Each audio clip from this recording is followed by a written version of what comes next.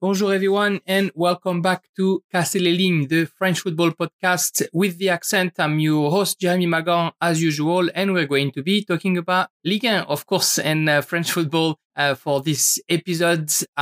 We will focus on Angers, a team that maybe, not a lot of you know about, or at least definitely not as much as our guest for today, our very special guest will tell us. Thomas is one of those rare English-speaking Angers fan and a contributor to GFFN, Get French Football News, and he's going to be with us to discuss Angers at length, his love for the club, where that came from, and the results this season, plus the players to watch. Of course, after that, we'll focus on the football that was played over the weekend. There was 2 match days this week. We're only going to really talk about match day 17, but we'll start by giving you the results of match day 16 that were played midweek on Wednesday and Thursday night. When Monaco beat Angers 3-1, it's probably the one game that Angers didn't play well this season. Montpellier beat Metz 3-1. Strasbourg humiliated Bordeaux 5-2. Troyes beat Lorient 2-0. Brest continued their run with a 1-0 win against Saint-Etienne. Clermont-Lens finished as a 2-2. Marseille won in Nantes 1-0.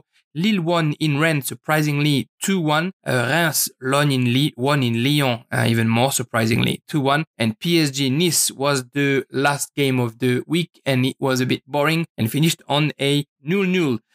What we're going to talk about is, of course, match day 17. After that, focus on Angers, which is going to bring some memory, and we talk about some players who are now playing at Arsenal, at OL, and how a good club is supposed to be run, I guess, is what we're going to discuss with Thomas now, before we dive into Ligue 1. But as usual, we start with the music.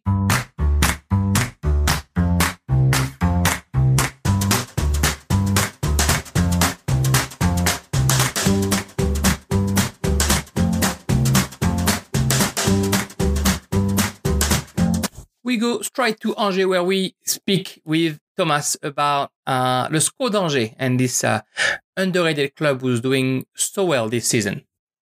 And here we are with Thomas, who's an English-speaking Angers fan, and that makes me super happy, because I want to find people who follow Ligue 1 and speak the language of Shakespeare a little bit more around the world. Thomas, thank you very much for being on Casser les Lignes. How are you today?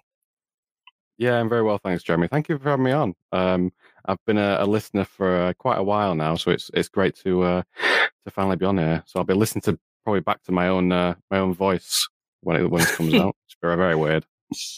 Well, I'm sure everything's going to be okay, and I really appreciate you being on the podcast and having followed it in the past. For our listeners, would you mind introducing yourself and how long have you been following Ligue 1 and Angers, and why you've been following of course, this club? Yeah, so for anybody who doesn't know, I'm that one English supporter of Angers you might have come across on Twitter. If you haven't, hello.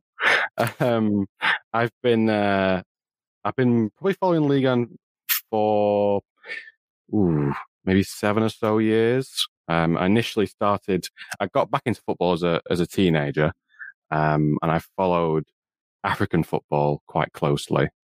And African football players specifically, I'd follow them in each of their different clubs. And my favourite one was Sheikh Ndoye. And I saw myself in him a little bit, because when I play football, technically a little bit sporadic, but I never lost an aerial duel. So when he was at Créteil in Ligue 2, and he ended up joining a promoted side that had gone to Ligue 1, and I knew of Angers, and they signed Traoré as well, who was another Ligue 2 player. So I thought obviously I'm going to follow Ndoye to see how he does in Ligue 1, and they blew everybody away in that first half of the season. It was amazing. I mean, it was a set-piece team with, some big players in there, and they scored, I think, over half of their goals in that season were from set pieces. And then Ndoye scored, I think he got into double figures for the season. He was their top scorer. And it was just amazing to watch. So I've just kept watching this team. And initially it was just to see Ndoye there, but as you start to watch them more, and then I started to research and look into the staff and Moulin and all this information around Angers, and then they started to sign more like promising young talents, some more players from Ligue 2, some African talents as well. So I thought I need to keep watching this, and then obviously over time I just sort of fell in love with the club and have been a fanatic ever since. Well, I'm glad we get to talk about Angers because, like every club in the world, there's a lot of interesting things about it. And Cheikh Ndoye definitely took Ligue 1 by storm when he came in was it 2015 or 2016? And he really made a difference, and I think forced defense to play differently. Sorry, I should have started by saying that, but if you want to find Thomas on Twitter, it's WYSAF1, and you'll see that there's a lot of hot Angers take on his tweet, including that beautiful pinned tweet and your love letter to Stéphane Moulin. Oh yeah, of course, yeah. Speaking of, for people who, I guess, know Angers a little bit less, Angers was, I guess, a bit more of a lower division kind of squad for the best part of the 20th, early 21st century. It's a team that's 102 years old, so it's not a young club. And 6 years ago in 2015, they come in Ligue 1, and ever since they've been a mainstay, and they've had their really good seasons, and some seasons that were maybe a bit more challenging. That growth and that success is usually linked to Picou and Moulin. What can you tell us about what Stéphane Moulin did at the club? How come after 2015 they would not leave Ligue 1 anymore? Yeah, I mean, Moulin is kind of a legend because of his longevity. He was trained at the Angers Academy as a player, and he played for the club for a good few seasons in the 80s as an attacker. And he went on to play for some lower division clubs, and he ended up playing for a club local to Angers. And I think he retired he retired in 1997, I think, and immediately after he retired, he became the first team manager of this club. And I think they were in the fourth tier, perhaps. And then he managed them in the lower divisions in France. I think he might have got promoted to the third tier with them once. So he managed them for 8 seasons.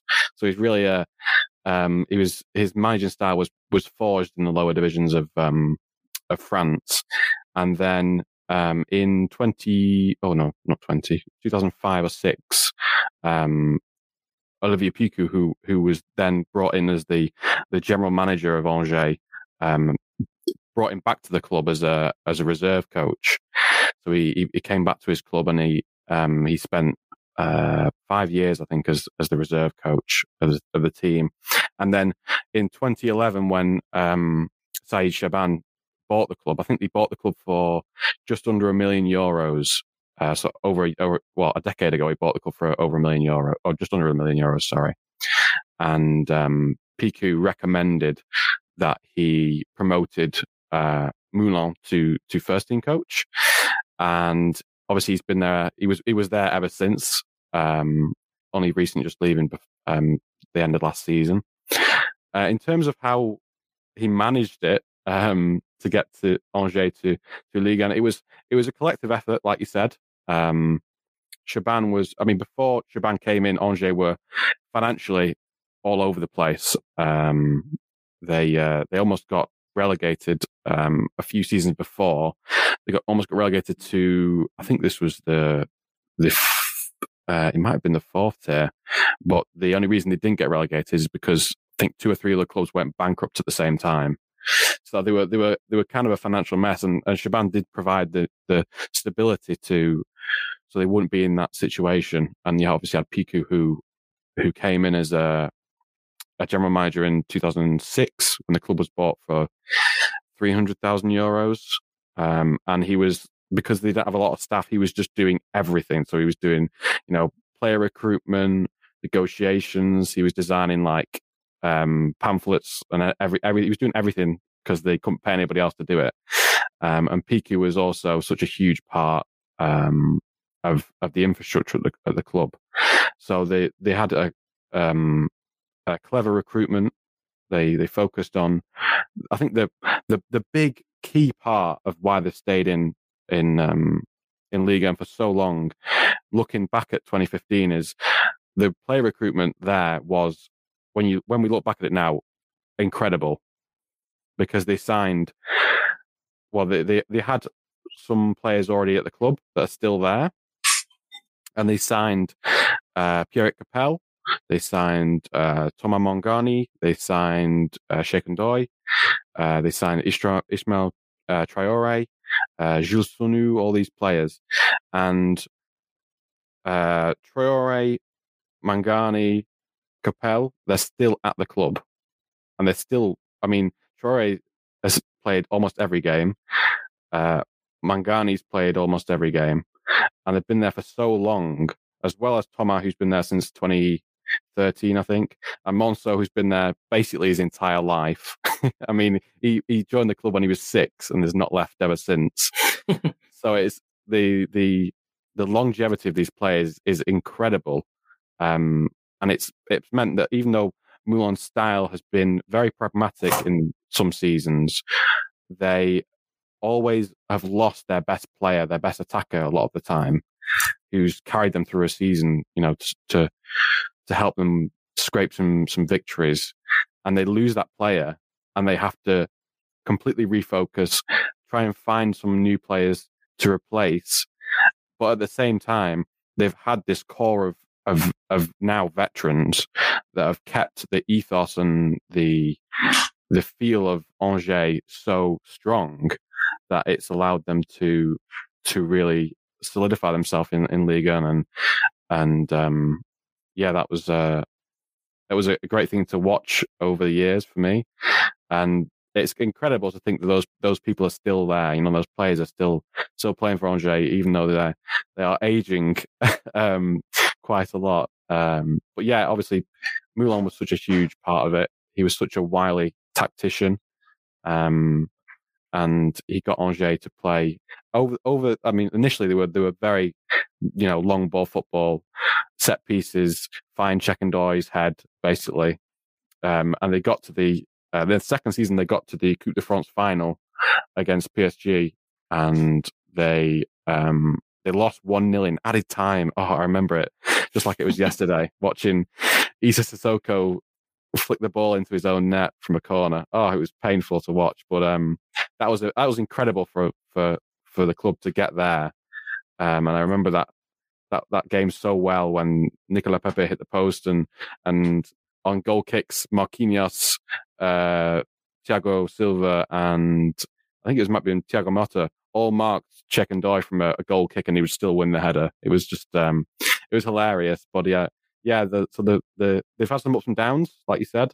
They've struggled to progress sometimes in the attacking sense.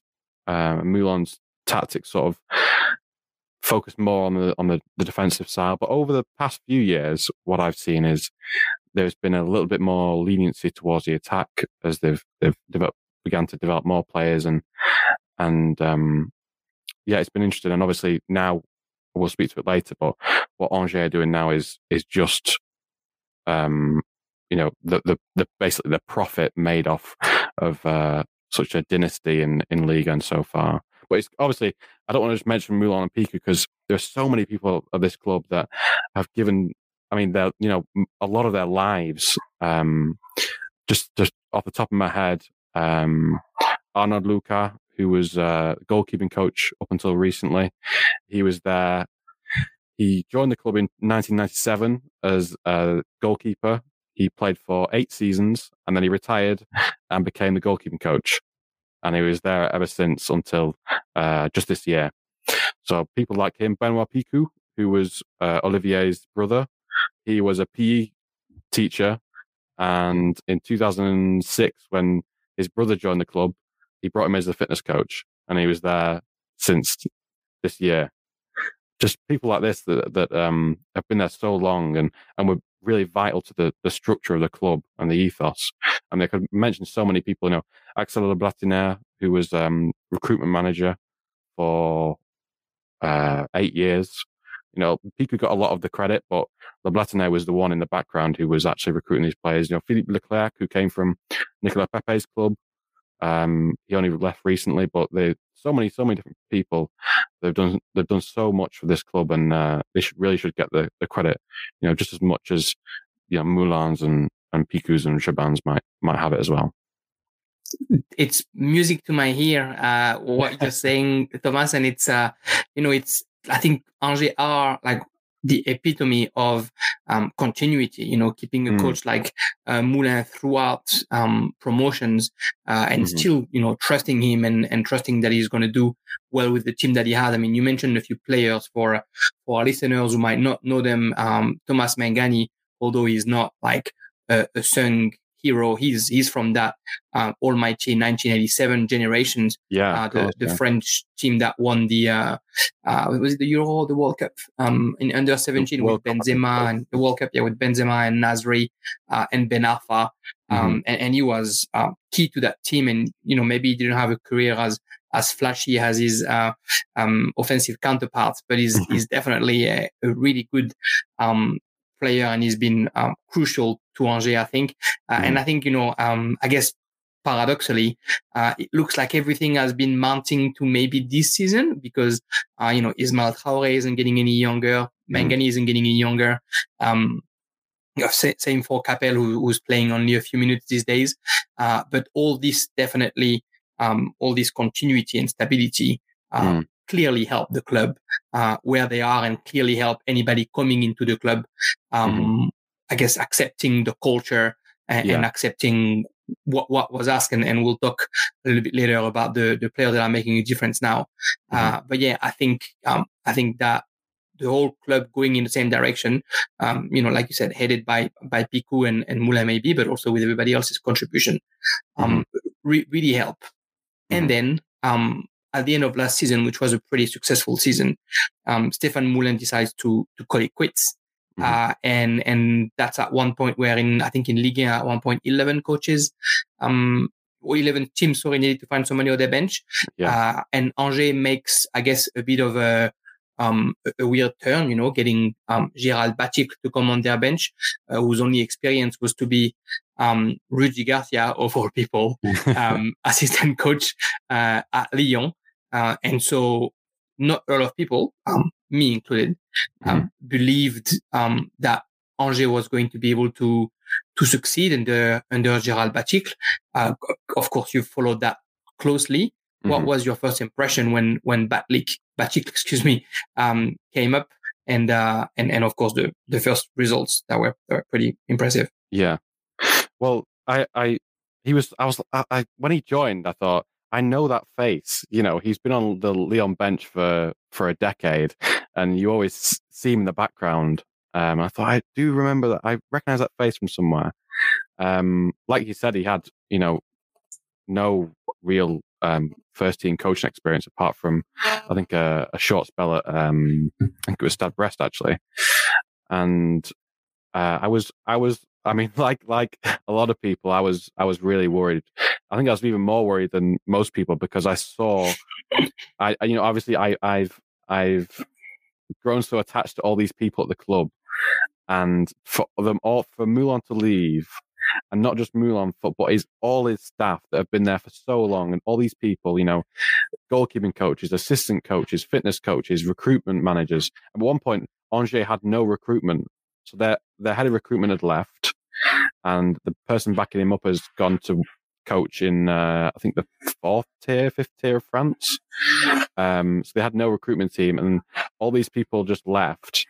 And when I looked at it and I tried to count up how many years of experience these people had just at Angers, it was almost 200 years in general, which is crazy. So, and then this manager comes in, and I think, well, what is going to happen? What's going to happen to my club?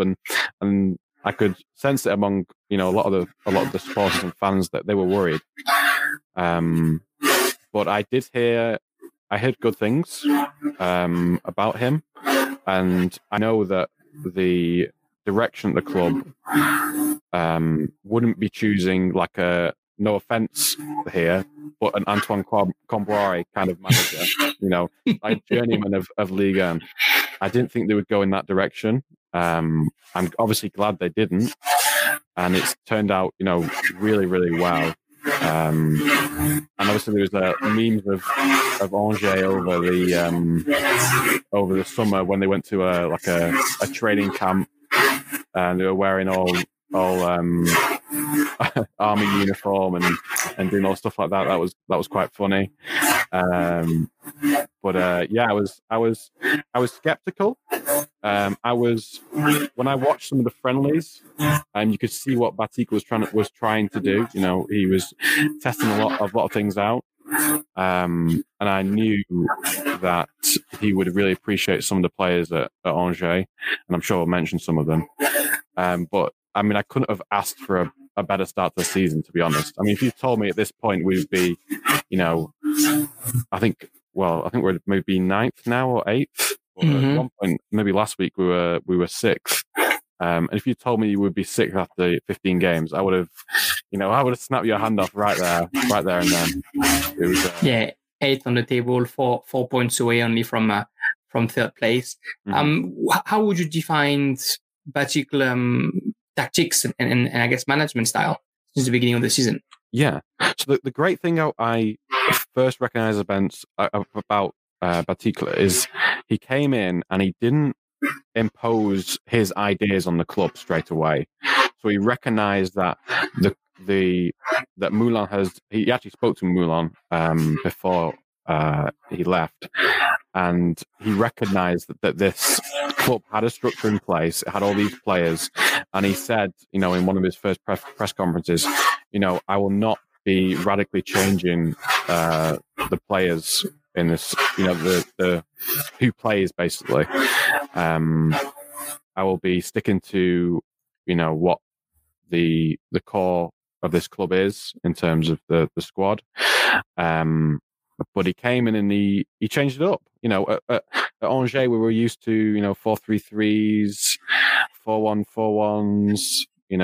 They didn't really, they weren't very active pressers. They sat quite deep.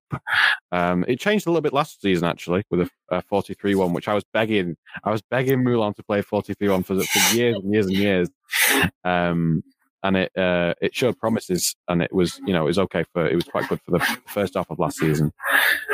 And Batik comes in and he says, okay, well, you've got all these players, and Angers had a recruitment ban for some of the summer from FIFA, and eventually that got lifted, but they had no money. They got provisionally relegated by the LFP because they didn't have enough finances, and they had to quickly sell Ait Nouri, and Shaban had to inject some money into the club just to keep them, just to show they've got enough money and keep them in Ligue 1. So the signings weren't anything flashy. And so Batik had the same squad that Moulin had to work with realistically, but he had players that last season were not really affecting the team. I mean, we can talk about Boufal, but Boufal's been brilliant, and we heard this over the summer. We heard Boufal's really prepared, because when he joined the club at the start of last season, he hadn't played much football. His fitness was down, so during the season he was picking up a lot of injuries and not really affecting games, and his preparation over the summer has been brilliant, and you can clearly see it. He's been so good. He's really back close to what we saw at Lille, and what we saw at Angers when he played there before he joined Lille. But yeah, Batik, he's currently playing. He started out with a 3-4-1-2. And at the moment, we're playing sort of like a 3-5-2 in the last few games. And I remember, so my brother is an Angers fan as well as me, because he followed Ndoye just as much as me. Maybe not as fanatical as I am, but we were talking a lot over the summer. Can we sign anybody? What we're going to do here? And I remember talking to him. I said, I saw Jimmy Cabot play at right wing back, and he said he would be a good right back. And I said, well, maybe not a right back, but a right wing back maybe. And every time Jimmy Cabot has a great performance, he says, "I told you, I knew he was going to be a good fullback." How fast is he though? I mean, and the big surprise really was probably Cabot, how important he's been to the club, and to how Angers play already. There's obviously improvements to make, but they are, I think, to the neutral viewer, more exciting to watch and more invigorating to watch, because there's a lot of players in that team that are just unpredictable. You don't know what they're going to do. And we've seen that with some of the goals they've scored. There's obviously improvements to be made, but and Batik said, actually, he said, this formation is not my idea, my favorite formation. This setup is not my favorite setup, but it's a setup I believe, maximizes the qualities of his players that he has, and tries to, sort of defend and hide the weaknesses that the squad have, which Monaco so lovingly exposed last week in all its glory. But players like Cabot, Batik saw him in pre-season and saw how much endurance he had, and how good of a run over the ball he was. And obviously, Cabot's not missed a game so far, and he's one of the real benefactors of Batik's new system. And you're saying that Monaco has exposed them last week. Oh yeah, Monaco laid it out. They're also probably the only team who has exposed them so far. I mean, if we look at the games from Angers since the beginning, so of course they had this stellar start with 3 wins and 1 draw, and wins in Strasbourg, wins against Lyon, win against Rennes, 3 teams that now are performing. Maybe not Lyon, but Rennes and Strasbourg are performing really well. And then, losing to Paris Saint-Germain at the last minute, losing to Nice at the last minute, able to hold the 0-0 against Marseille, 1-1 against Lille. There's just a lot of positive results, not losing against Lens as well, 2-2. Besides that game against Monaco last week, they've just been impressive. They've been able to hold their own, not only against so-called weaker team. Like, if anything, they should have probably had better results against weaker team.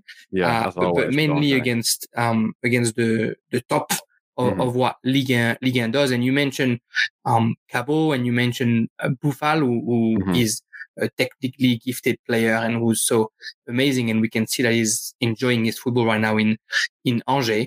What other players do you think really make a difference in that squad week in, week out? Yeah, I think one of the players coming into the season that had a lot of talk around him was Fulgini, because last season he was the main guy at Angers. We played in a 4-2-3-1, and he was so adept at finding little pockets of space and beating players on the turn. And he's been at the club for quite a while now. I think we signed him in 2018, maybe 2017. It was from Valenciennes, I think. And he, over the first few years of his time at the club, because he was so versatile, he never really got a starting spot.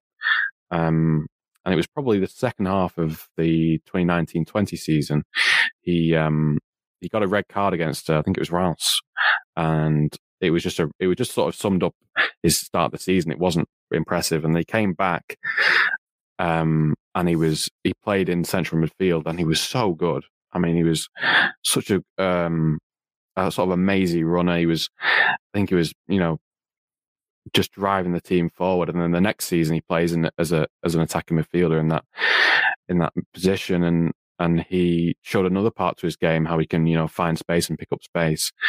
And I thought he was going to go in the summer. I think the club had an agreement with him to say, if we get an offer, that we like, you're fine to go. It's happened in the past at Angers. I remember when Karl Toko Ekambi was our main player, and in that season, I think it was 17-18 maybe, he was our main goal scorer, and Angers was struggling in the league, and I think at the halfway stage they might have been 19th in the division, and I think they went to Ekambi, and there was bids from some clubs. I think China bid 25 mil or something like that. And they said to him, if you stay on for us, if you keep us in the league, if you stay on for this extra 6 months, you can go anywhere you want. We won't look at the price, as long as it's an okay price. And obviously, we ended up going to Villarreal for 18 million or something like that. So I think they had sort of that kind of agreement with Fulgini, but it just didn't come about. I think the COVID market probably affected that, and he did start. He didn't cause any fuss. He didn't miss training sessions. He was interested in what Batikla was doing, and he's such a versatile player. So clever with his movement. And one of the main things you can see from Fulgini is he loves to, when he gets a throw in, he lets the ball run across him, and he just dips behind the defender and runs into space. It happens a lot of the time, and he gets. I think he was the most foul player last season in Ligue 1, and it was not even close to the next person. I think he got quite close to Hazard's record when he was at Lille, but he's so versatile. We saw him as a driving, box to box player, and we saw him as a more adept, creative attacker. So when he came into the season, and we saw him in preseason, we thought, we're going to have Boufal, Fulgini, and it turns out Mohamed Ali Cho. I thought, Fulgini would be perfect in this position. It hasn't turned out that way this season. I think because he now has somebody like Boufal occupying the same sort of space he would attempt to get into, and the Angers players, the other midfielders, have sort of began to advance a little bit further, and we've had fullbacks progressing a bit further. He doesn't get as much space as he has. I think he had some problems with his fitness at the start of the season as well. So he struggled to make a bit as big an impact as last season, because last season he was like the go-to player at Angers. If you wanted to start an attack, please get the ball to Fulgini, whatever you do. This season, it's not as much because we have Cabo in place, we have Boufal, these different players, and he struggled to fit into the squad. Now it has changed actually. The last few games, maybe not the Monaco game, we can ignore that one, but the last few games against Lens, Batikla has changed from it's kind of like a 3-1-4-2 maybe. And it means that Fulgini is a little bit deeper than he is. And in the games he's played in this formation, he's started to look like what we saw, not last season, but the season prior, when he drops deep he drops deep to receive the ball, and he turns, and he's such a nightmare for players to play against, because he gets quite, he physically gets quite down low against a attacker, and sort of tries to claw past them. A defender, and tries to claw past them. And he's been doing that in recent games, and he's looked much more like the Fulgini that I've seen over the past few seasons. Because he was basically, like you say, he was basically almost the one-man show last season. And I think that's why he probably attracted a lot of teams. Marseille has been linked to him in France, and of course, recently, but also over the summer, Burnley and Fulham in the Premier League are asking how much would Angelo Fulgini be. But I think that's what probably makes him so attractive, that versatility. Last year he was the attacking midfielder and creating opportunities and scoring as well. This year he's already scored 3 goals for a midfield. It's not nothing, but like you're saying, the fact that he's able to alternate playing a 10, a 8, or a 6 role, to speak, old-fashioned positions, and that deep playing midfielder role that he is now getting back into, where as you said, very much like other unsung heroes. I'm thinking about Romilly Kwame in Troyes, or Benjamin André in Lille, the kind of deep playing midfielder that when the ball goes to him, he already knows what's going on around him, and with one turn, one control, he's able to break the line, no pun intended. He's definitely, I think, what makes him attractive to everyone, because he looks like he has that maturity, that almost over 30-year-old kind of understanding of the game, where that's he definitely can, true, where he can do that. But he's only 25 years old. I know. That gravity center is so important, as you said, because it's so hard to get the ball from, although he doesn't look like he's the most physical player. Yeah. He is definitely sturdy. Mm-hmm. It's hard to move, and technically really sound. He is really one of the most impressive players we have in France, I think, right now. Yeah. And he's really, like you said, he's so clever at using his body and making it difficult for the defender to get the ball off him. And like you said, I mean, you said it perfectly with his maturity. Before, that I think that when I mentioned that Brown's red card, that was a summary of how he'd been. He'd been quite immature with how he was playing. And after that red card, it seemed like he just flipped a switch in him. And, his performances for Angers across those 2 seasons now have been much different. And it was sad to see him go, but he definitely, he deserves it. He's been such a good player for the club. You think he's gone this winter, or do you think he's staying another 6 months? Well,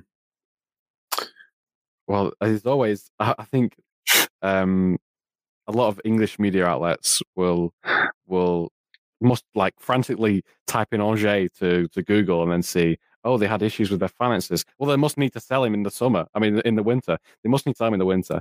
I don't think it's that desperate at the club. He could go. He could go in the winter. I think if a bid comes in, I think the club were asking for 15 million euros in the summer. If a bid comes in for him around that price, I think the club will think about it, because they have actually brought in players that I don't think would be as involved in the first team. And we can talk about Unai, but he is, in the last few games especially, he's really shown that even though he's come from, the third tier in France, he's technically really adept. I mean, so the club will definitely consider. I think if they receive a bid in the price range that they're asking for, I don't think they can turn it down. And I think they probably owe it to Fulgini to let him go. Yeah, there's also that kind of like pact with the player where you've done your job. Yeah, you don't want to upset the player. You promised him in the summer, it didn't work out. The player has not complained. He's not, gone on strike. He's been really respectful of the club, and he's still got invested. He's been invested in the new setup and the new manager. So, if they do receive a bid in the right price range, I think they will probably look to sell him. Yeah. Yeah, and I think it would be I think wherever he would go, I think it'd be a really good asset, and it'll be interesting to see how he develops. You mentioned Mohamed Ali Cho, you mentioned Unai. There's also, I think, Baptista Mendy, who's been pretty impressive. A lot of young talents coming up in Angers, and it sort of feels like a club of this stature in France has to be able to find players in second tier, or player from the academy, or just post formation, going to their club and developing them. But Angers seems to be doing that really well. I mean, what do you think? Where do you think that comes from? Besides clever staff, and also which one of those young players has impressed you the most this season? Yeah. So, I mean, like you said, the player recruitment in the early years was just, let's find players that, bigger clubs might not want anymore, and let's find players that have been, left behind and try and snap them up. It was also, let's see, we can sign. I mean, the promotion season, those players that were signed, all of them were from Ligue 2. All of them were players that had played in Ligue 2 for quite a while, and they came up and obviously, did such a good job. So it's always been to scout from lower divisions. I mean, France has, some of the talent pools in the lower divisions have been brilliant for so long, and also, not just as a player recruitment, but the Angers Academy, which was rebuilt. I mean, it was really not really an academy, and it was rebuilt in 2013, I believe, 2014. And that was obviously one of the big things that Jabran brought to the club, was that we had the financial stability to actually build our academy. You know, if we're going to, we obviously had this project of getting to Ligue 1. If we are to become a Ligue 1 team, we have to have an academy that gives us, that provides us players that we can have in the first team. And so it was completely, rebuilt not long ago in I think 2013. I know that academy has brought through, players like Nicolas Pepe, who was brought from I think it was Poitiers. I think he came from there. We actually signed the Poitiers sporting director as one of our recruitment staff, and when he came across, he said, "You've got to check out this player." So he sent, I think it was Le Batinière and Picou to check this young player out, and he had like a really like a blonde mohawk, and he was very raw. But Picou said straight away, we need him at the club, and he came through the academy, and obviously we know where he is now. Maybe a little bit underwhelming for Arsenal, but as an Angers fan, I'm so proud of we've got a player out there, playing for such a historic club. So yeah, and obviously they only recently on the Angers youth side got into the UEFA League, the qualification for the UEFA League competition, which is, if anybody doesn't know, it's like the Champions League, but for youth teams in Europe. And for Angers to qualify for that for such a big competition was amazing. And they had they got through quite a few stages, and they played AZ Alkmaar. I think it might be 2 weeks ago, and it was so close. They missed a penalty. The AZ Alkmaar keeper was, I can't remember his name now. I think it was like Vesterveld or something. I was just thinking, why are you playing the youth league? You should be playing in a top league. He was so good, and unfortunately Angers lost on penalties. But they were so close to getting to such a prestigious competition. I mean, imagine this is where the top academies in Europe, the top youth teams in Europe, compete. I mean, you're talking about Benfica's, PSG's, Real Madrid's, and then you have Angers almost getting there, which is just completely crazy. But that was sort of like a pin on the map to say, look how far this club and this academy has gotten in such a short period of time. And it's obviously a credit to the people that are at that academy and doing such a good job. And the academy director, Bouazama, who's been there for quite a while. He was actually, so when Moulin coached in the fourth tier in the 90s and early 2000s, Bouazama was actually his captain for one of his teams. And it was just you always find these weird connections. I guarantee it, if you look into any club in Liga, and you will find these weird connections, and when Angers started out, it was, when they started this project, finding somebody like that. I think he was like a youth coach at Saint Etienne or something like that, and he just sort of came into the club, and he's been there for quite a while now. And it's so great to see, players from the academy come and be training with the first team. None of them have really broken through. I mean, Acho was at the academy, but we can't take any credit for his, academy development, because he was, he bounced around. I think he was at Paris, and he went to Everton, and then he did a try. He came for a trial at Angers, maybe it might be the start of 2020, maybe. I'm not sure what dates these days I can't remember all the dates with the pandemic. Messing it all up, but he came for a trial, and we almost instantly signed him on a pro contract.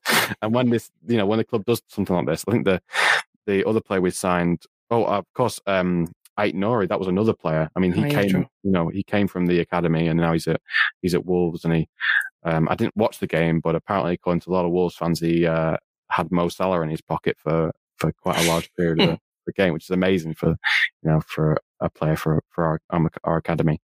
Sorry, I lost my train of thought. We're talking about Ait Nouri, I thought there. But what was I talking about? the players coming from the academy and how good the academy has been. But I know is a really good example of what happened in the academy. So, Cho, of course, yeah. So we signed him on a professional contract at 16, I think it was, and it was Ait Nouri signed his contract at, I think it was 17 or something like this, and we thought, okay, well, this kid must be really good. And last season, he made a few substitute appearances. I think he became like the youngest player in Ligue 1 or something like that at 16. And he made a few substitute appearances. I'm not sure if he made a start, but when in an interview before Moulin left, I think he says something like talking about his successor, and he basically said his gift to his successor is Mohamed Ali Cho. Which was, really telling for how good this player is, and that the club have managed to snap up. And I mean, he's already, his name's been up in. I think I saw an Athletic article about him or something like that. I mean, Athletic article about somebody at Angers. It's like, wow, people can see us. We're here. But it's impressive to see the club still brings through young players and players from the academy that haven't got into the. I mean, they've been training for the first team quite a while. I'm thinking for Kevin Boma, who's a very promising centre back. He plays for the youth teams. He set up in France.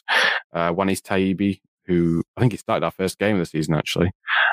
He has been training with the pro team for quite a while now. He played at the Toulon tournament. I'm sure Zach will know about. I think he actually watched him. And he's played at the Under-17 World Cup for France.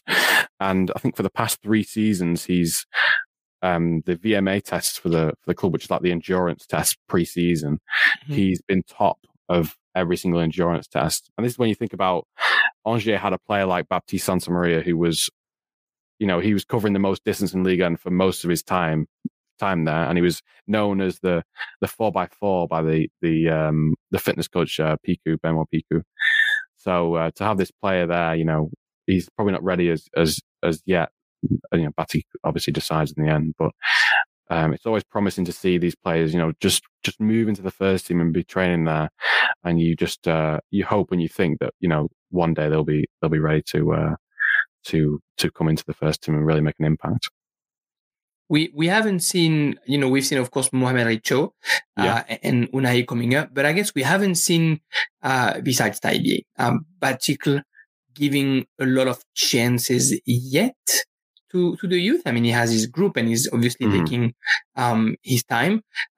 Is that, do you think it's a bad thing? Do you think it's just better off, sort of keeping his score and getting them in slowly? I mean, Cho injury and stuff wasn't only played 4 games this season, although he's made definitely an impact in all of that. What do you think? Is that the policy, or is that just he's taking his time?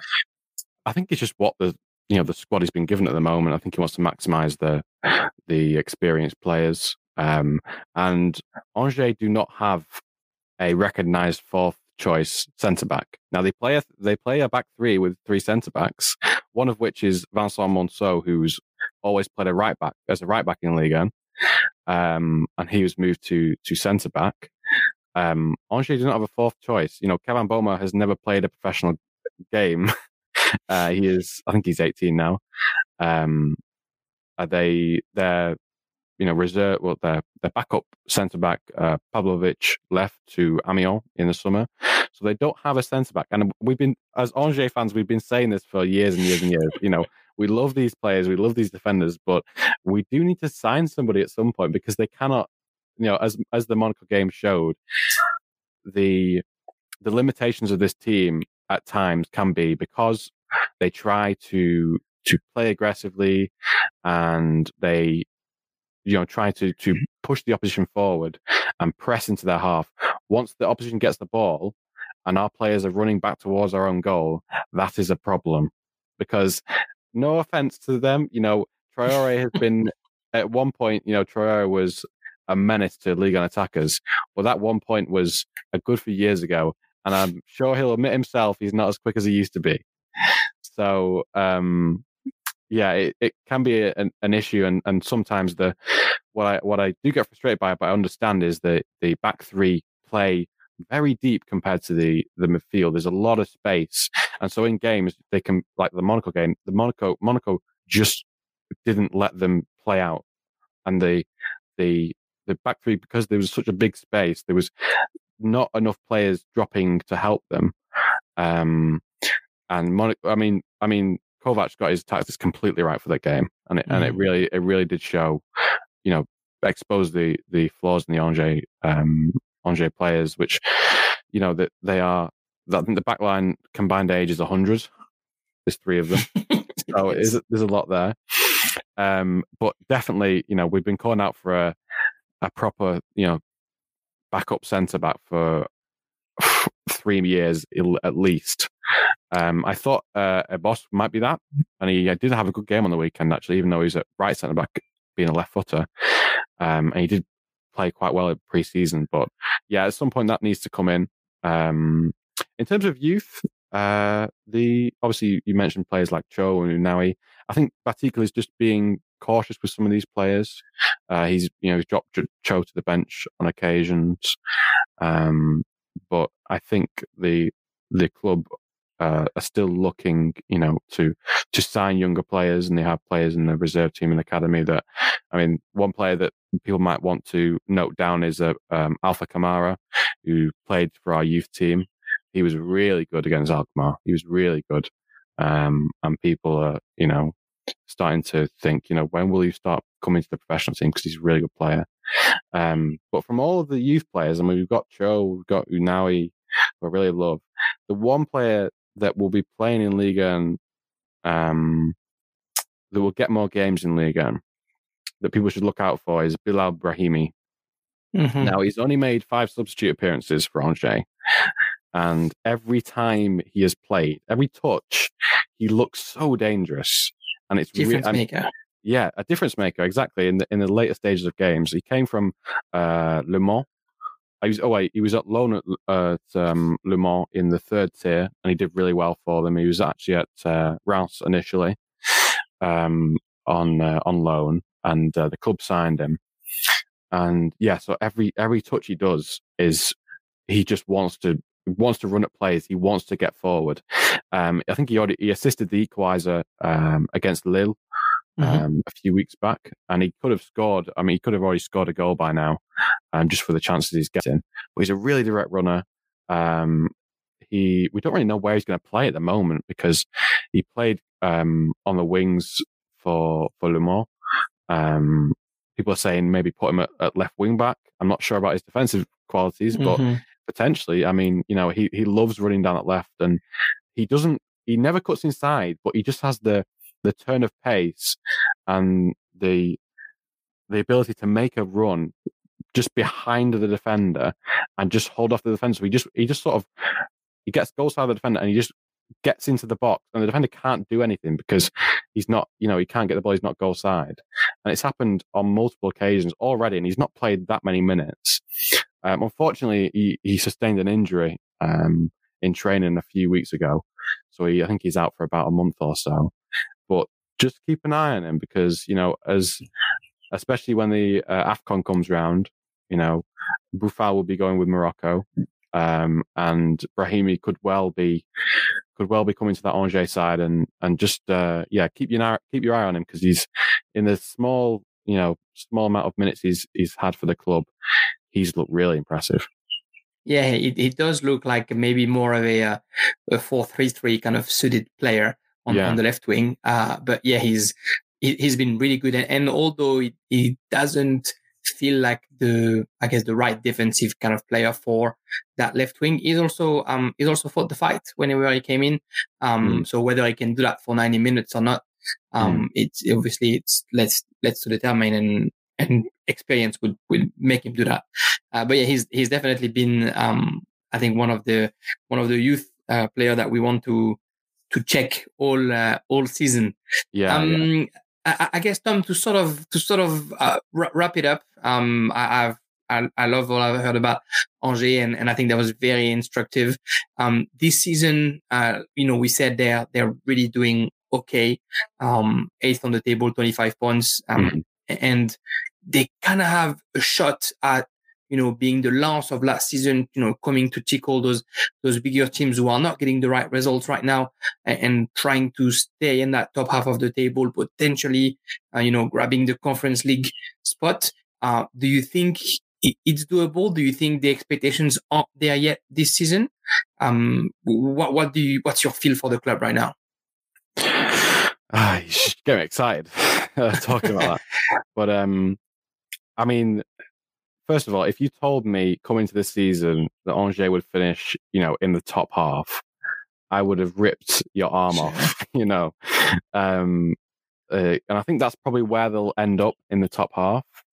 Angers, in many seasons past, have got to a point in the season where they're comfortable, they won't get relegated, and then the players just ease off. And it happened last season dramatically. I mean, they were terrible for a lot of the end of last season. And they just ease off, and it's annoying to see it, consistently season after season. So I think I'm wanting to see how Batik actually deals with that. I think Angers, depending on, the deals for Fulgini, what will they do in the winter? They might bring in some more players as more squad depth. But I just don't think at the moment they have the consistent quality to threaten any higher. There's no recognized striker at the club at the moment. Cho is a 17-year-old. This season he's been playing as a 17-year-old. He's had some amazing. I mean, that Lyon game was incredible when he Lyon just could not deal with him. But he's had a lot of games where he's just struggled to impose himself, and he's come up against really experienced defenders that even though he's got pace, they know how to deal with him. So it's difficult to rely on a 17-year-old to be your main striker. We won't talk about Stefan Bauerken because he's been really poor form, unfortunately, as of recent. Yeah, Bauerken, Tube, unfortunately, they haven't lived up to what we would expect from them. Yeah, and as Monaco showed, that defense can be torn apart when you know what you're doing. So there's not enough consistent quality, and they've got so many, exciting players that can create something from nothing. And it seems like during matches, that's what Batik will just be thinking. Well, it just seems like just give it to one of them players. They might do something. Let's see. And they do, obviously, like players like Fulgini and Boufal and Cabo. I mean, Cabo's a right wing back, and he probably loses the ball, more times than Fulgini, because he tries so much. But there can be difficulties just creating chances because they can get in each other's way, and they would rather, take on somebody else than maybe look for a shot or look for another pass sometimes. And it can be frustrating, but I mean, I would absolutely adore the possibility of this club qualifying for Europe, because like you said, the veterans that have been at the core of this club for so long, they just deserve it, in my opinion. I'm very biased, of course, but they've been, stalwarts in Liga. They've carried this club, through, and there's still quite a few of them in the club, and a lot of their contracts are running out at the end of the season. They probably will get renewed, I suspect, probably one or 2 years. I'm sure Monceau probably just wants an indefinite contract to stay at the club because he's been there for so long. But it would be amazing for them to do so. I think, I always think about who my favorite player is, and I was talking to an Angers supporter the other week, and it's not, it's not Boufal, it's not Fulgini, it's Thomas Mangani. Mm-hmm. Now, this guy is a really special player. You might have heard his name plenty of times, but he's a really special player. So he's I think he's 34 now. He's one of those core members. He was signed he was actually on loan from Chievo Verona in the promotion season for half a season, and then we signed him on a free. And he's just he's one of those players where you think, how do we even replace what he brings sometimes? He's a master at penalties. I think he's only missed one of his last 12 or 13 Ligue 1 penalties. He's really great at them. And he's one of those players where he just picks out a pass that even though you're watching the whole pitch, you don't know how he's done that. He picks out a pass and and you think, well, I was not even looking where he's just passed the ball. I thought, how has he even done that? How has he seen that? And the technique on some of his passes is just sublime. I mean, people might remember recently the Thiago goal for Liverpool in the Champions League. The way he hits the ball and it glides. Mangani produces those passes every so often, and it is just from a aesthetically pleasing point of view, it is sumptuous just to see that ball just skim across the pitch. It's one of my favourite things to see in football. Is just watch that ball just skim off the pitch perfectly, and Mangani just produces these flicks and passes. At such, he's 34 now, but he can still really do it. Sorry, I got a distracted. He's a very underrated player. I agree with you there, and maybe the comfort of Angers that helped him develop and staying for so long in it.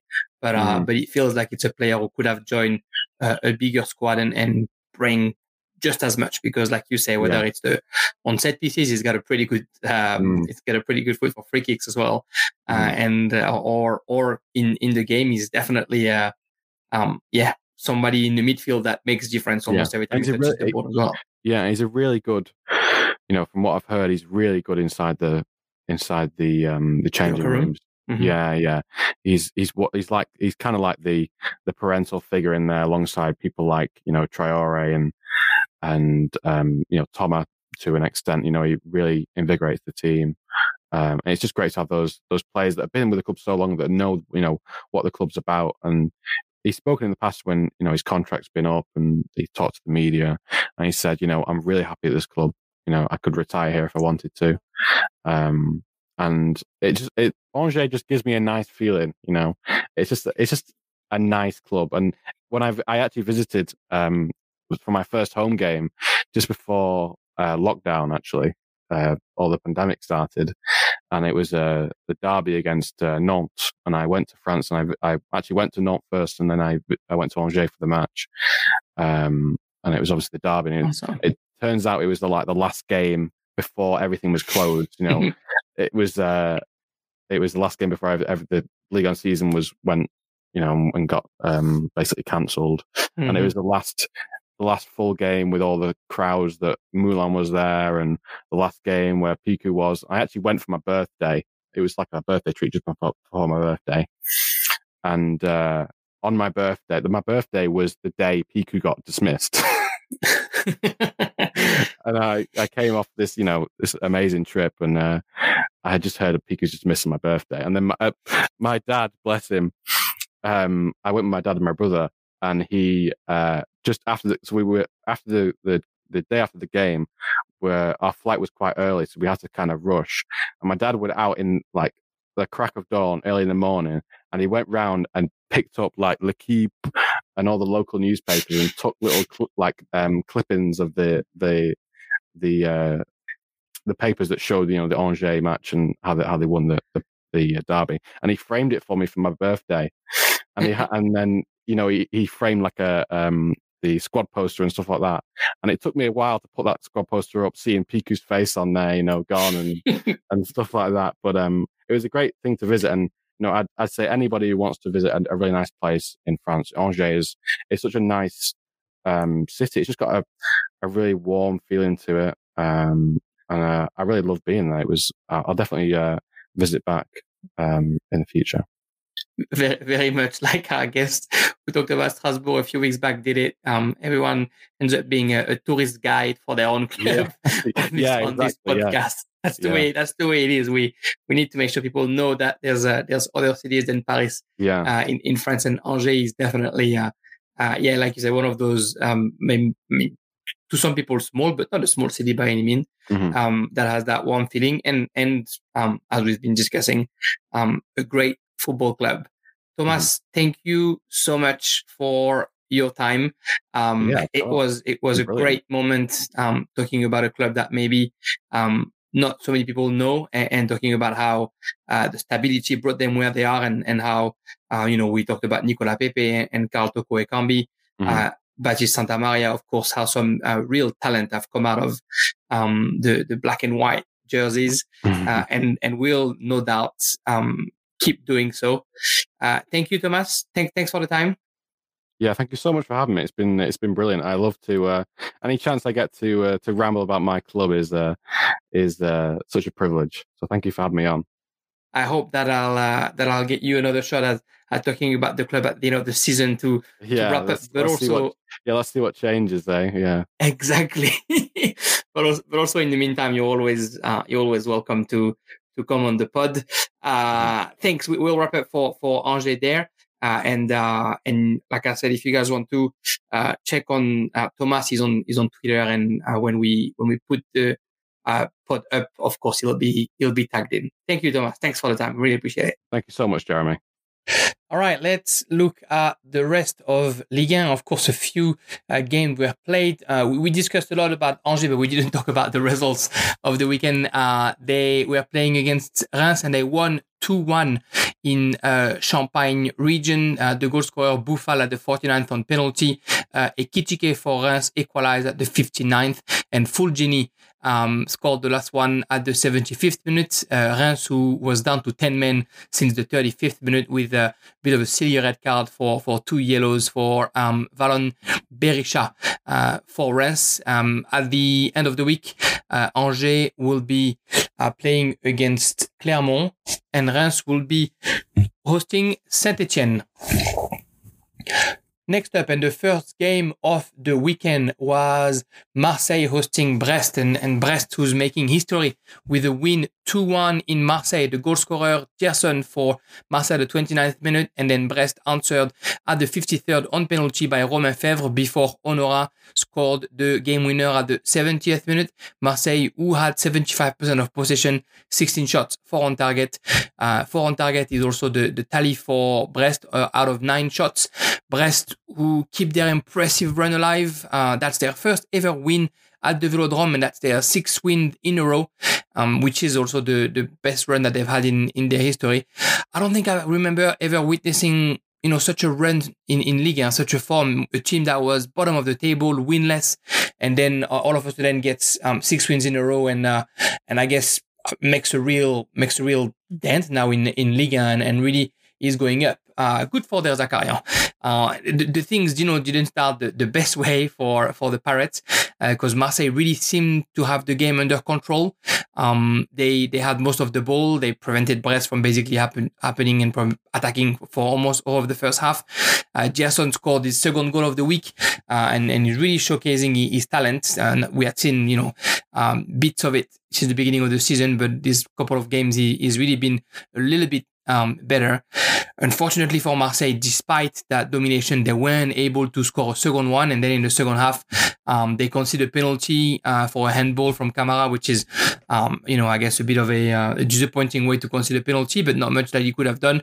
The ball did touch the hand, and Fèvre was happy to convert that penalty. It's his fourth goal, in the last 6 games. He's in a very good form. The midfielder who was supposed to go to Milan as AC in the off season. Marseille thought they were able to still come ahead, but Guendouzi missed a pretty huge change, and then Honora smashed a powerful right-footed effort right under the crossbar that looked like Paul Lopez could have maybe box away, but he didn't. Marseille with another chance to equalize, although at the end by Gerson, but the score remained 2-1, and yeah, like I said, it's a historical result for Brest. They're now 5 points away from third place Marseille on the table, before a game that's going to be dear to Der Zakarian's heart, because they're playing against his former club Montpellier next weekend. For Marseille, of 2 really, really grinded out 1-0 wins, that lost at home against Brest, it might hurt a little bit more than what they would like it to be. They're still fighting for for a spot in the European Conference League. Midweek, they're hosting the Lokomotiv Moscow, and they have to make sure they don't lose, otherwise they'll be completely out of European competitions. And then at the end of the week, they're traveling to Strasbourg, which is not going to be an easy game, and which is going to be one of many very interesting games. Over the weekend, we'll get definitely a bit more chance to talk about Marseille next week and see how they negotiated this week of football. Lille versus Troyes is our next game, and a win for Les Dogs, 2-1. The goal scorer, of course, Jonathan David at the 48th minute, and Giraudon scoring an own goal at the 85th. Djingomé for Troyes had opened the score at the 6th minute. Troyes with the majority of the possession at the start. Pierre Mauroy, 56% possession, only 7 shots, only 3 on target, and for Lille, 13 attempts, 4 on target. As we know, Lille, hasn't been really shiny in Ligue 1 this season. They've been a little bit better in European competitions, but this week has been positive. A win in Rennes midweek, and then a confirmation at home despite being down 1-0 very early. Being able to turn the tide around and to get 6 points in 2 games is very important for Jocelyn Gourvenec. The game started with Renato Sanchez as a number 10, with Burak Yilmaz up front, and without David on the bench, it just wasn't as good as it could be, I think, for Lille. Of course, he started the worst way possible with conceding within 6 minutes a goal, actually a pretty good goal, a corner kick from Florian Tardieu. Clearly something, worked at training, a corner kick that goes all the way to the edge of the box, and the volley from Djingomé was just perfect, and Grbić really couldn't do much. At halftime, Jonathan David came in and Cheka came out for definitely an offensive-minded change, and 3 minutes after coming in, he was already at the end of a very good 1-2-3, and Benjamin André's pass was perfect for Jonathan David in the box, who won his duel with Gauthier Gallon. That's a game that, could have been better than what it was. There was a few loose balls. There was a few approximative passing. Troyes had a shot at scoring a second goal, but Grbić had a very good save in front of Kwame. And then Lille got, that little bit of luck with a cut by pass from Jonathan David that was deflected by Giraudon in his own goal to give Les Dogs the 3 points. That's the first time in 2 months that Lille gets 2 wins in a row in Ligue 1. And I think some much needed air for the reigning champions, who still aren't, by all means, where we want them to be in Ligue 1. Troyes, despite playing well at times, they're going back to losing ways. They're hosting Bordeaux this weekend, and they need to get points to try and get away from that bottom 4. They're right next to Bordeaux down there. Lille will be going to Wolfsburg midweek to try and secure that spot in Champions League. They're on top of their group right now, but everything could change if they don't win or draw in Wolfsburg. And at the end of the week, a European thriller for them. They are hosting Lyon on a nice little sunny Sunday afternoon. One of the game of the weekend was Lens versus Paris Saint-Germain, that finished on a draw 1-1.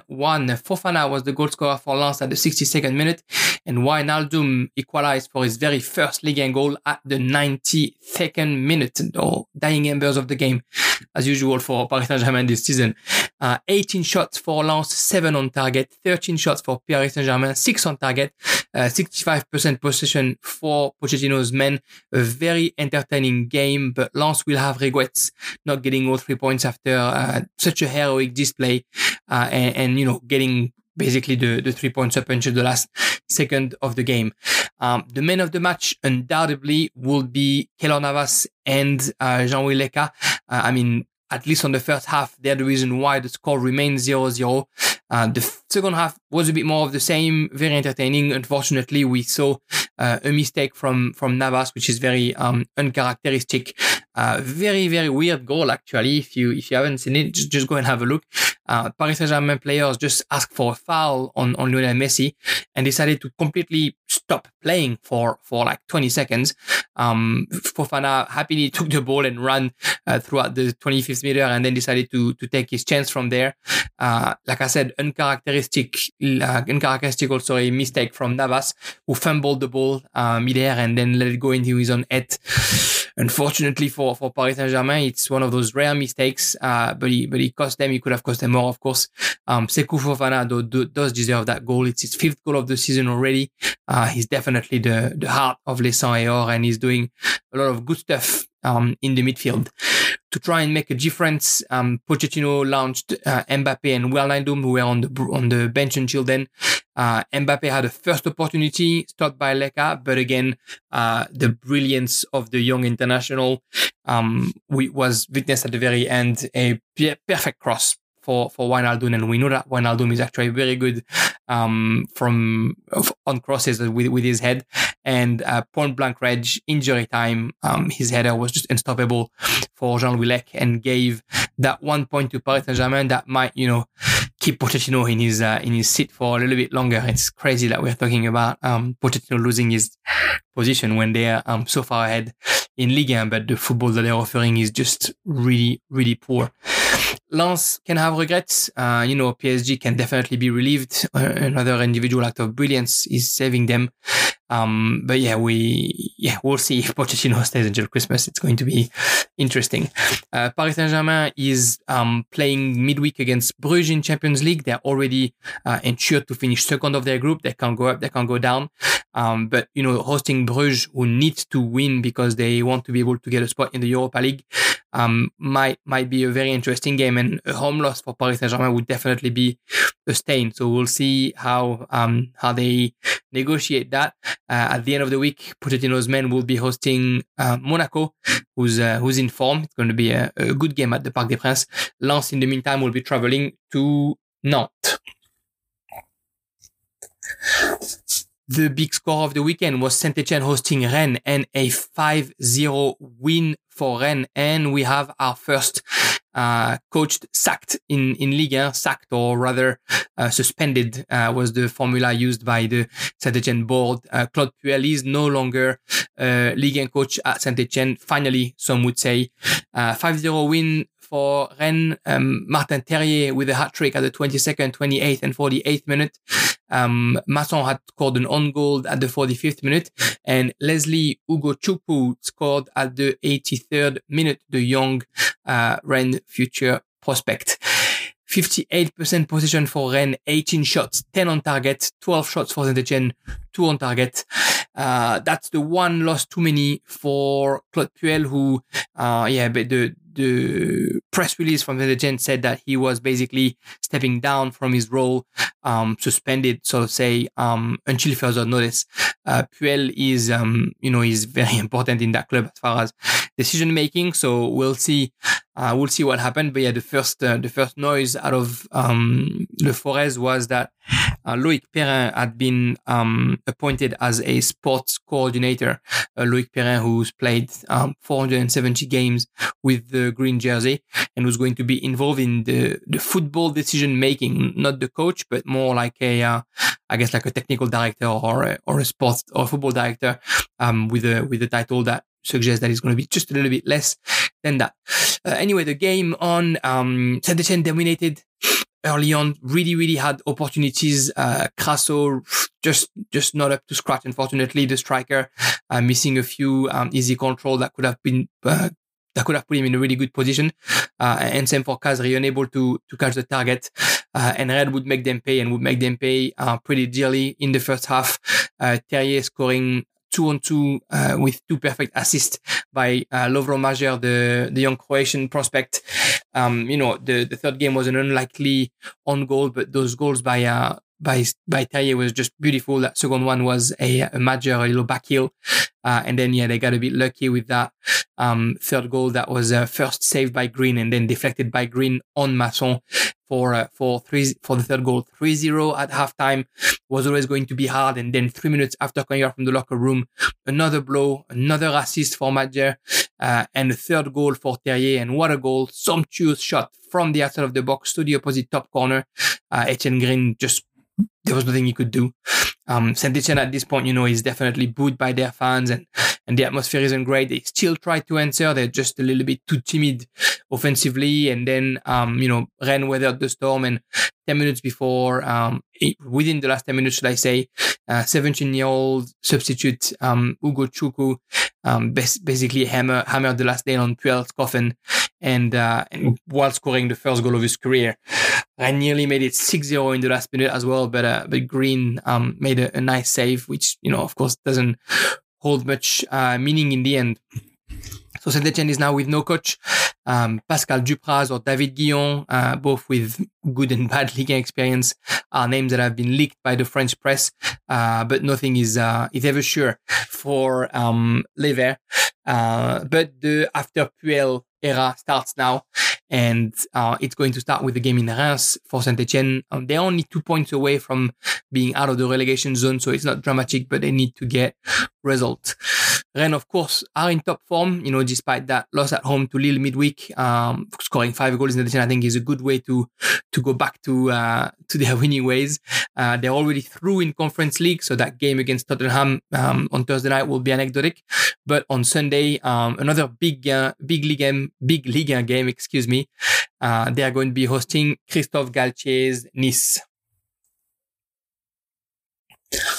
Montpellier versus Clermont is next, and a 1-0 win for the men of La Paillade, the goal scorer Elie Wahi at the 28th minute. 53% possession for Clermont, 8 shots, 2 on target for Montpellier, 10 shots, 3 on target for Clermont. Montpellier, who are bouncing back this week after 2 consecutive losses. They had 2 consecutive wins. They beat Metz at Saint-Symphorien 3-1 midweek, and they were back to winning ways at home against Clermont, a team who is struggling and with only 1 win in their last 15 Ligue 1 game. The player who scored, he scored the 3rd goal midweek, already, and now he's the hero at La Mosson, Elie Wahi, 18 years old, the 3rd goal of the season. Beautifully open right foot to find the opposite top corner at the half-hour mark.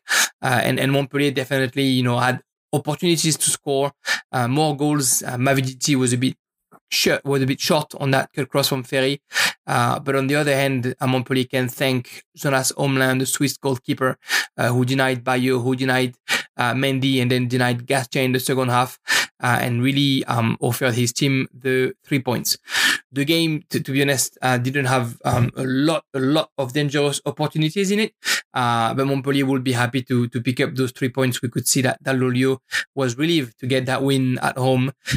They remained only 4 points away from 3rd place OM, which is a pretty good result, and they're traveling to inform Brest on the weekend.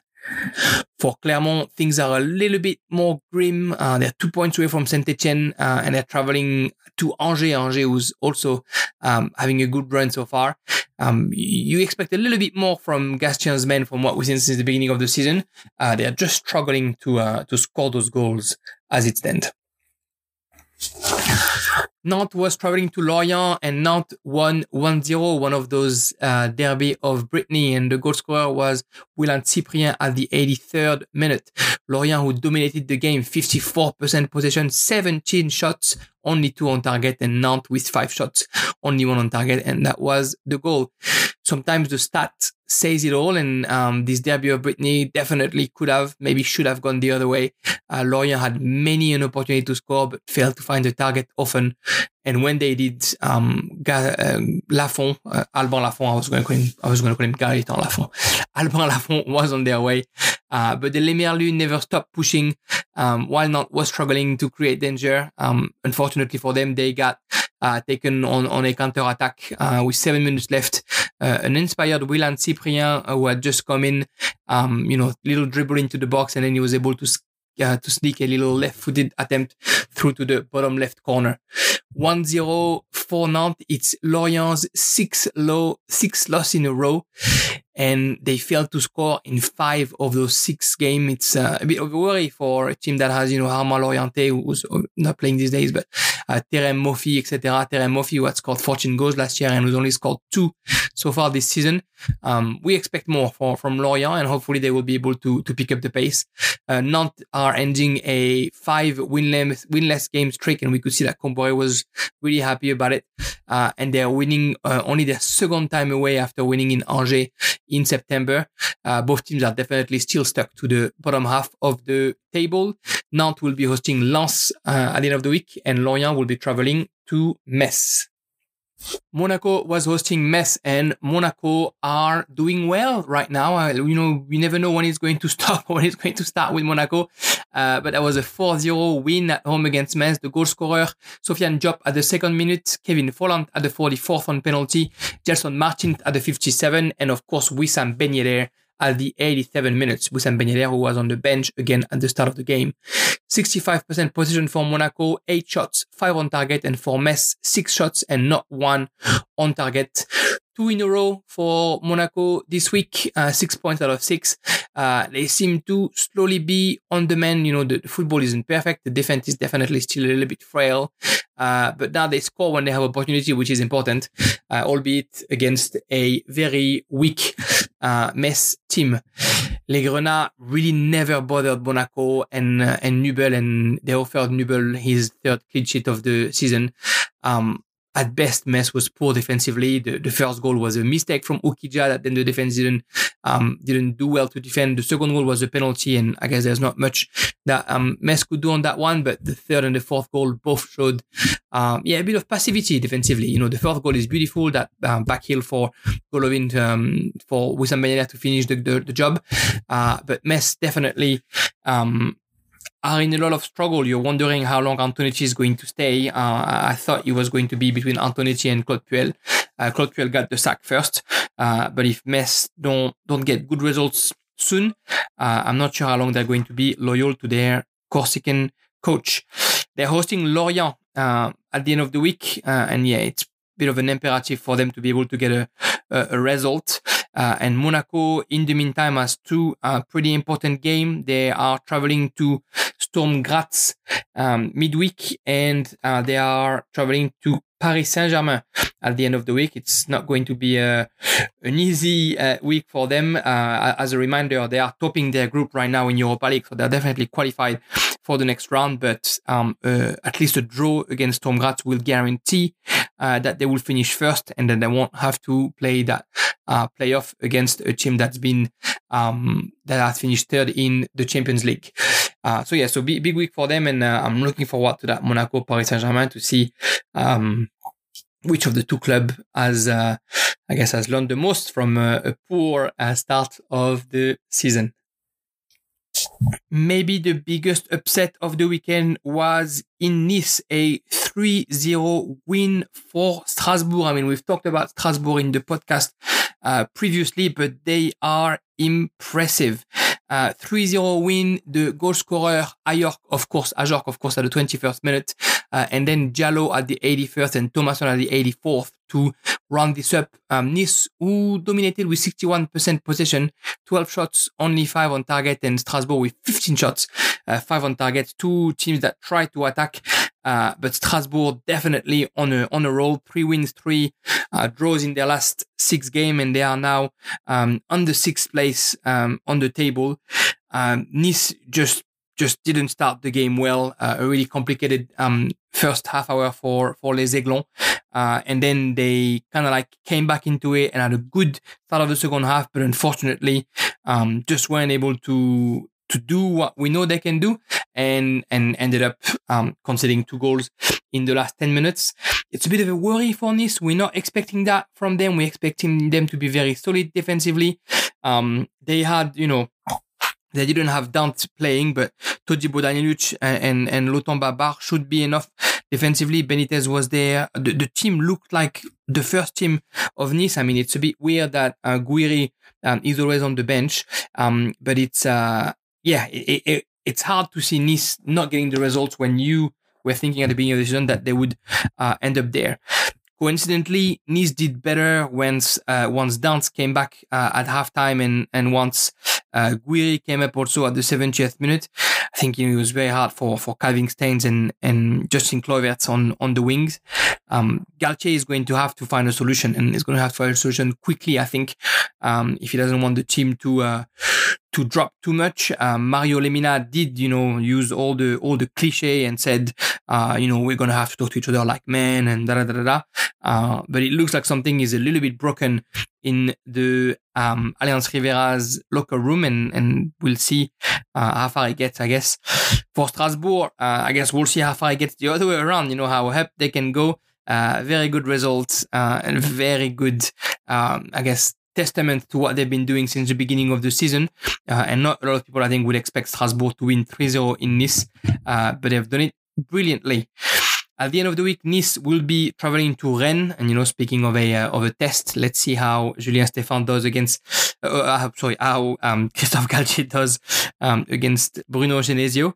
And Julien Stéphan, the Strasbourg manager, will be hosting Marseille, two games that are going to be really good. It's a very good weekend coming up for Ligue 1. A lot of interesting duels. The last game of the week was Bordeaux against Lyon, and 4 goals were scored, 2-2, the final score. Malo Gusto, the first goal scorer, against his own goal, unfortunately, to level for Bordeaux at the 36th minute. Ellis scored for Bordeaux at the 58th minute, and Denayer had opened the score at the 29th, and Thiago Mendes scored at the 41st. So twice Lyon was in the lead, and twice Lyon got leveled by a weak Bordeaux team, I have to be honest. Lyon with 71% possession, 19 shots, 5 on target, and Bordeaux with 12 shots and 5 on target. You're wondering what's going on with Lyon. They dominate, they have the most of the ball, they just are unable to create opportunities. And if it wasn't for Thiago Mendes' beautiful goal before halftime, you don't know when they were going to be able to score. Denayer got injured, which is also not helping, and Da Silva had to come in for him. I think Lyon had an okay first half. I think in the second half they just didn't play as well as we expect them to, and you're wondering what it is. There's just a little bit of a lack of defensive effort. There's a few mistakes being made. They had the opportunity. They had the opportunity to lead, but at the end they got really lucky to even get a point, because both Nyang and Gregersen could have scored, and really that's a bit of a lifeline handed to Peter Bosz and to Lyon. Because if Gregersen scored that goal at the very end, who ended up like literally centimeters away from the post, I think we would have had a complicated conversation at the Groupama Stadium when Lyon was going to come back home. Anyway, Paqueta, probably one of those games that he actually missed. It's rare enough for Lucas Paqueta not to perform, and this was one of them. Maybe doing too much when he had the ball, not defending enough, losing a crucial ball at the very last seconds, and thankfully Anthony Lopez was here to make the save. We're going to see what Lyon is doing, but we thought that with Peter Bosz, he was going to be total football. He was going to be attacking football, and we're not seeing that. And what we're seeing is signs of a team that is not really receiving the message. Of course, they're not scoring, which doesn't help. But you're wondering if the message does go through in the changing rooms, and what Lyon is going to have to do to get to where we want them to be. I mean, Dembele is back now. Slimani was left on the bench. Cherki was left on the bench. They need to find their right balance. Lyon will be playing against the Rangers in Europa League. Of course, Lyon has won 5 out of 5 in Europa League, so they're completely safe there. Before, at the end of the week, playing against Lille at the Stade Pierre-Mauroy. So it's going to be a week where they're probably going to do a bit of turnover midweek, and then an important game at the end of the week against Lille. Bordeaux, in the meantime, will be traveling to Troyes at the end of the week to try and finally get a positive result. Bordeaux, who's at the bottom of the table, 2 points behind Troyes, and only 2 points clear of bottom of the table, Saint-Etienne. That's it for Ligue 1. It was a big week of football, so it was a long podcast, of course, because we focused on Angers and we talked a lot about the club coached by Gérald Baticle. If we look at the table, Paris Saint-Germain, of course, are up front, 42 points, 11 points away from Rennes, who's second. Marseille is third with 29 points and a game in hand. For that game in hand, there was some sort of a pre-ruling, or rather pre-hearings, and the referee of the Lyon-Marseille game, who was interrupted after 3 minutes because of a bottle who had hit Dimitri Payet. The referee has said that Jean-Michel Aulas, the Lyon president, had threatened him if he wasn't going to start the game again. which bring a whole nother level to these issues that we have in Ligue 1 this season. We'll see. The decision is supposed to be made tomorrow or the day after. And of course, I'll keep everyone updated via Twitter. At the bottom of the league, Saint-Etienne, the first team to sack their coach, is closing the March with 12 points, level with Metz, 12 points as well. And in front of them, Bordeaux and Clermont have 14 points. If we look at the goal scorers, Jonathan David is the most prolific goal scorer of the season with 11 points, 11 goals, followed by Laborde, Ajorc, and Ben Yedder with 9 goals each. Thank you very much. Merci beaucoup for listening to Casser la Ligne once again. Thank you, Thomas, for coming in the pod. Feel free to, jump in, breaking the lines and read all the articles written. There's a lot of good contents shared on the website. And we'll definitely be back next week to talk about the last week of European football for French club, and match day 18, which promised to be a very entertaining weekend of football. Merci beaucoup. Ciao, ciao. Talk to you next week.